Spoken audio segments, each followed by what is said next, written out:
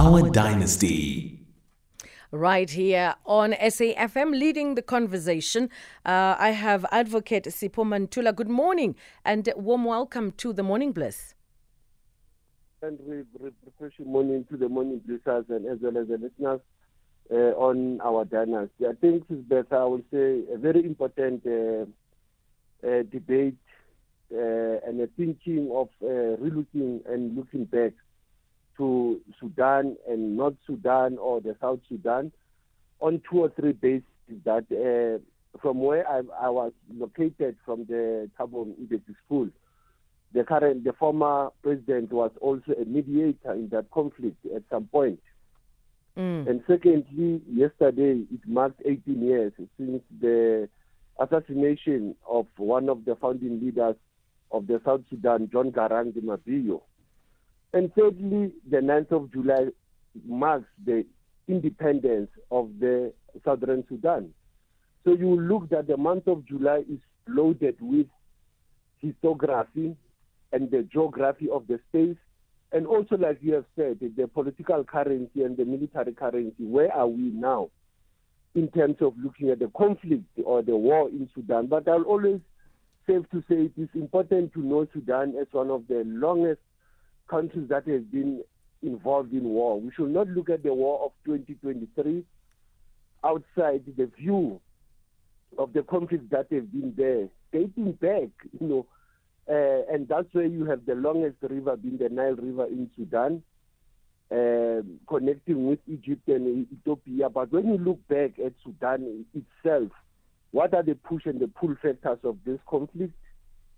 And also, why does it affect us in the south, whether in Azania, in South Africa, whether in West Africa or North Africa? What is this about the conflict in Sudan? I think it's very important to first have a geopolitical history, also understand the current developments, but always look at what then is the role of an African and what then is the role of the African media in terms of navigating, deciphering why the conflict in Sudan. Absolutely. I mean, this has been going on, like you highlighted. I think you just went straight to the core of my thinking, if I may put it that way, where these wars have been happening. I mean, we've been at it since 1952, and the question is, where does the cancer originate from? Why is it Sudan is in this position? Could it be because of oil? What really is the issue? Because you cannot have a country constantly going through conflict. And at some point, that conflict has to end. So just to find out from you, I mean, what could be the real issue in Sudan? Why we are where we are? I mean, considering also it's a beautiful country. It's an amazing correct. country. It is an amazing country. Hence I raised that being... when you look at the push and the pull factors, you have already treated one. One of the economic drivers has been the oil.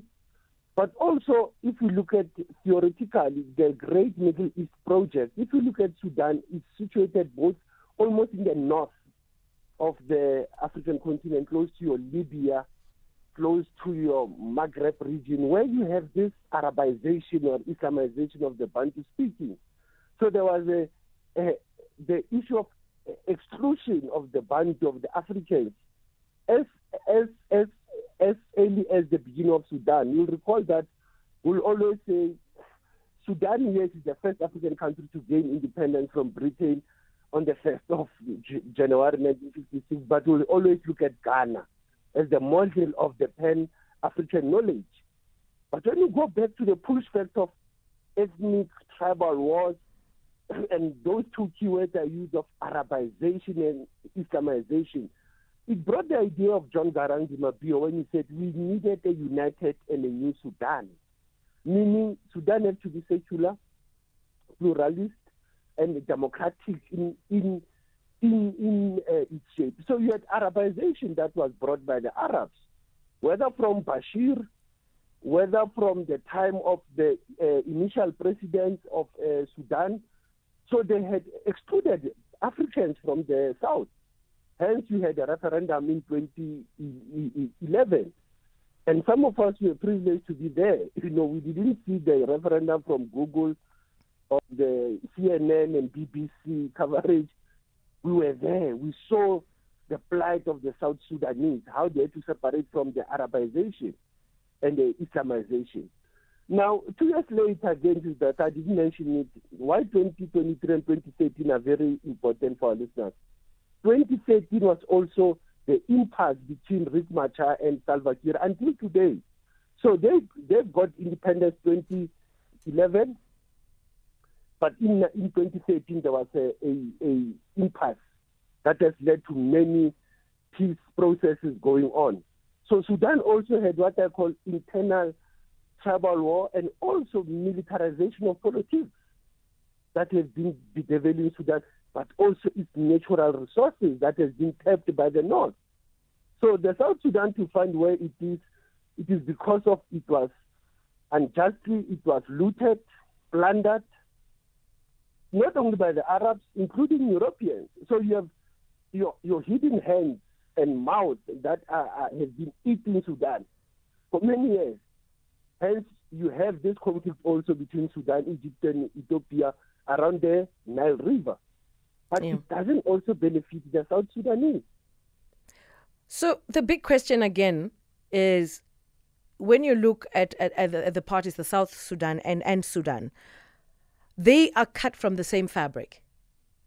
As much as we may look slightly different in color, right? When like you're talking about, the Arabs. You look at Arabs, you look at Africans. We just look slightly different, but we are from the same fabric. Why can we not get to a point where we end this conflict? You know, the issue for us not to end this conflict is that I said to you earlier, there was this program that came in the early 90s, you know, that was called the what they call the Great Middle East, and Sudan was part of it. So the Great Middle East project was also what you saw of the Arab Spring. Your Tunisia, your Egypt, Algeria, Libya, Yemen, Syria, Bahrain. So when you link this Arabization, it's something that we should not run away from, because the issue of creating instability also in Sudan also benefits your Russian militia, your Wagner group. It also benefits the U.S. It also benefits the Kingdom of Saudi Arabia. Hence, the current conflict now was held in Saudi Arabia. The first process when there were many conflicts happening between the two army generals, who were, by the way, proxies and you can say subordinates of General Omar al-Bashir, who ruled Sudan under the pretext of the Sharia law, undermining the Bantu. So the question is that we cannot run away from that, what John Garang saw when he said for Africa and for Sudan to unite, that must not unite as a continent, it must unite as nation. And as a nation, African, when you look at the state of the nation in Sudan, it was that you had a tiny minority of Arabs who want to control the majority of Africans who were left out of the economy for many years. And hence, when you go to the South Sudan, they will remind you to say, we see our struggle similar to what happened in apartheid South Africa. Hence, they were in a black consciousness level that they kept on reminding me to say, Sipho, when you come back to South Sudan, bring us the book of Bantu Biko, I write on what I like. So you will understand how the South Sudanese understood the question of ethnic and tribal wars. Now that we are saying that the war now goes on the issue of economy, goes on the issue of the use of the media, the issue of those who analyze it in the conflicts in Africa. So it will take you back to how African leaders are also being assassinated along the way. Because the killing of John Garang, as I mentioned yesterday, it marked 18 years. It was also an assassination that happened to Samora Machel. It's the same assassination that has happened to not only Gaddafi, but to people like Patrice Lumumba, Thomas Sankara. You know, many leaders have been killed because they stood for the truth. So the history of the South Sudan, it's a pity. We cannot do justice to it because there are many layers of us to understand why there was also secession or the breakaway of the South Sudan from North Sudan. And As Africans, what is the African Union saying? Is there anybody who's interested, or it's a matter of we sweep all this under the carpet, or it has happened, or it has stopped under the carpet, moving right along? When you look at the African Union, before African Union, the Organization of African Unity, OAU, dealt with the question of the South Sudan and North Sudan with the Addis Ababa Agreement of 1972. That lasted until 1983. So 1983 brings to us the Second War of Sudan. That's where John Garang emerges. And when John Garang emerges, when I take you now to the African Union, what happened after the military coup by even General Burhan against General Bashir? We saw only the African Union suspending Sudan from its table in terms of taking decisions.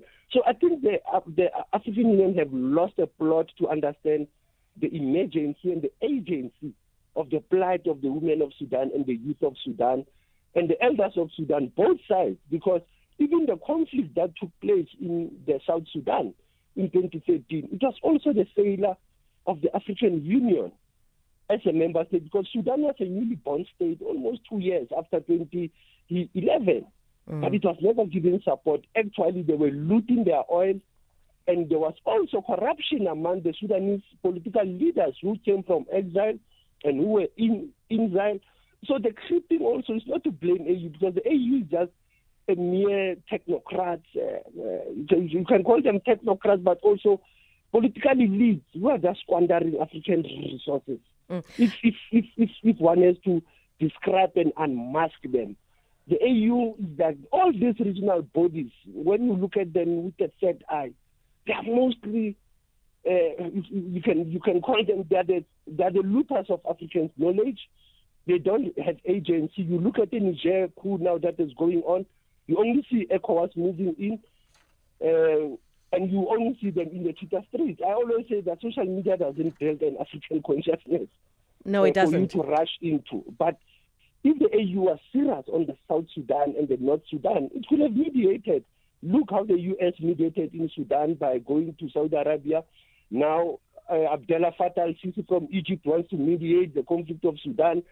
At some point, Abiy Ahmed wanted to mediate. So you ask yourself, the AU have to work with the elders. Hence, former presidents also become mediators of this conflict.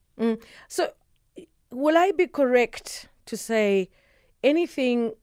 I mean, as the African continent, we seem to have a very common thread where corruption seems to be in our DNA. If I have power and I'm a decision maker and I can get away with it, we just, that's just how we are. What happened to the origin? If we go back to history, like way back into history, I think the African continent was managed much, much better than it is now, with all these relationships that we have with the Western world. And also generals. Why should we have generals being head of states? Because they are so quick on the trigger. No, correct. But if you have to return to the source, we return to the genesis of African leadership governance, you find that we have two hegemonic powers in Africa. And I've mentioned one. I've been trying to unmask the Islamization and Arabization. I've not come to the European. Now we have added a third layer of the militarization. Why you have generals in African governance systems. But the same generals are becoming part of what we said. They are the protectors of national sovereignty, but they are also obstructors. They also disrupt the national sovereignty project, disrupt the national democratic project. And this general also, if you look at Sudan, one country that if one has to look, the same university I'm attached to, we have trained many Sudanese, by the way. So you find that there were many generals. So when you have to think of their package, that goes into the budget of the defense ministry already. It's the same like apartheid South Africa, where you had many generals. When they have to take package, they affect even the budget cutting of the ministry. So you have many generals there. So the issue also is how do we politicize the issue of the military also, not to be involved into power. You see it in Zimbabwe, Constant Chiwenga, the vice president.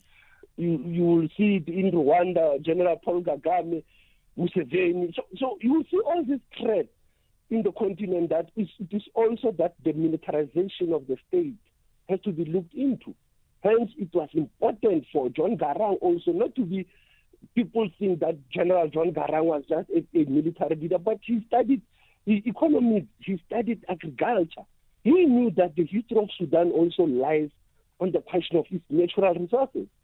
So for me, it is a matter of drawing even the lines that, yes, you'll always have a military and a civilian relations, but it's how do we manage it? The Sahel actually is giving us flames of what we see now of young generals assuming power from your General Traore of Ouagadougou, Mamadou from Guinea-Conakry.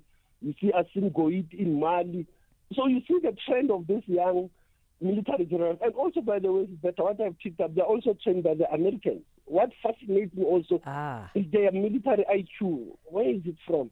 The French, Americanization. So for me, it worries me in terms of their signal and their data. Where is it being served? Where is it being bought? And of course, we know that with the Americans, when it comes to arms, that's another conversation altogether. Let's just take a small break. And when we get back, we continue with our conversation. And I am speaking to Advocate Sipho Mantula from TM African School of Public and International Affairs. And the spotlight is on South Sudan and just giving you the country's profile and maybe a bit of understanding why they are in this position. And as African nations, when are we going to learn? Civil war is like cannibalism. You are eating your own. We'll take a break. Our Dynasty. I say, Africa must wake up, you sleeping sons of Jacob, for what tomorrow may bring. May a better day come. Yesterday we were kings. Can you tell me, young ones, who are we today? Yeah, now. And it is Morning Bliss, Bertha Charuma with you until 5, standing in for Patricia. But this morning we're talking to Advocate Sipho Mantula from TM African School of Public and International Affairs.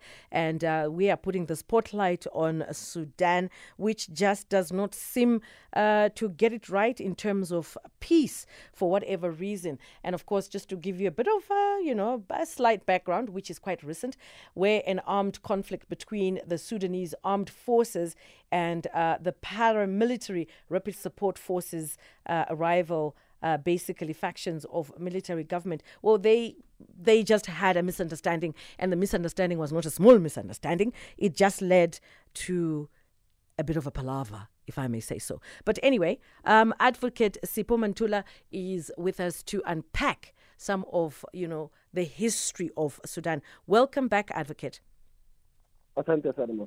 And I think in our last segment of our conversation, my big question is there a way forward? And if it is, where does it come from? But there is the way forward. I've alluded on the legacy of John Garang. When I read some of his thinking, actually I was bound to meet John Garang, to be honest with you, in Namibia in 2005, in May. He could not make it. He sent the current Minister of Regional Affairs, Benjamin Marial, when he says the new Sudan will have to be, like I said earlier, pluralist, will have to be secular, will have to be democratic. We'll have to look at the issues of transitional justice. I might not have spoken about the Darfur region, which I think is another topic for another day. The way Sudan is so vast, the issues around community beneficiation of the mineral resources, the issue of diversity, of understanding cultural religious diversity, and the issue of the military going back to the barracks and you have civilian rule. So solution is there, but not only in the north, in the south also they have to go for the elections come 2024. Because since 2013, there have never been elections in the southern Sudan, a very newly born state. So you need those efforts. The role of universities are very important, how to support the knowledge-based system there. The role of media, who captures, who reports Sudan and the South Sudan, very important. We have dropped the ball as our national broadcaster, on covering Africa. We also rely on foreign reporters. So sometimes they misinterpret us and misrepresent our story. That is why it is his story. It's not our story. It's not her story. It's not a Sudanese story. It is a certain story. So it's very important to deal with media propaganda on African conflict. And finally, I think the issue of economy. We are on Africa continental free trade.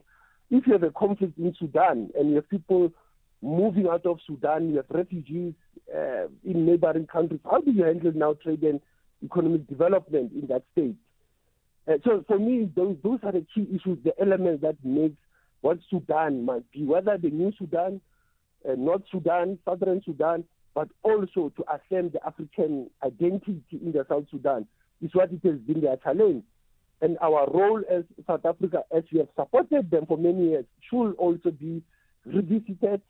I think we have dropped the ball on the South Sudan, but we have our embassy, we have the High Commissioner. It is important to keep those information flowing to say what then is our role in those African conflicts beyond us people saying we will tend to rush to Russia and Ukraine conflict, but we leave our African conflict hanging. So it is important. Let's try to look at African conflict with that collective view.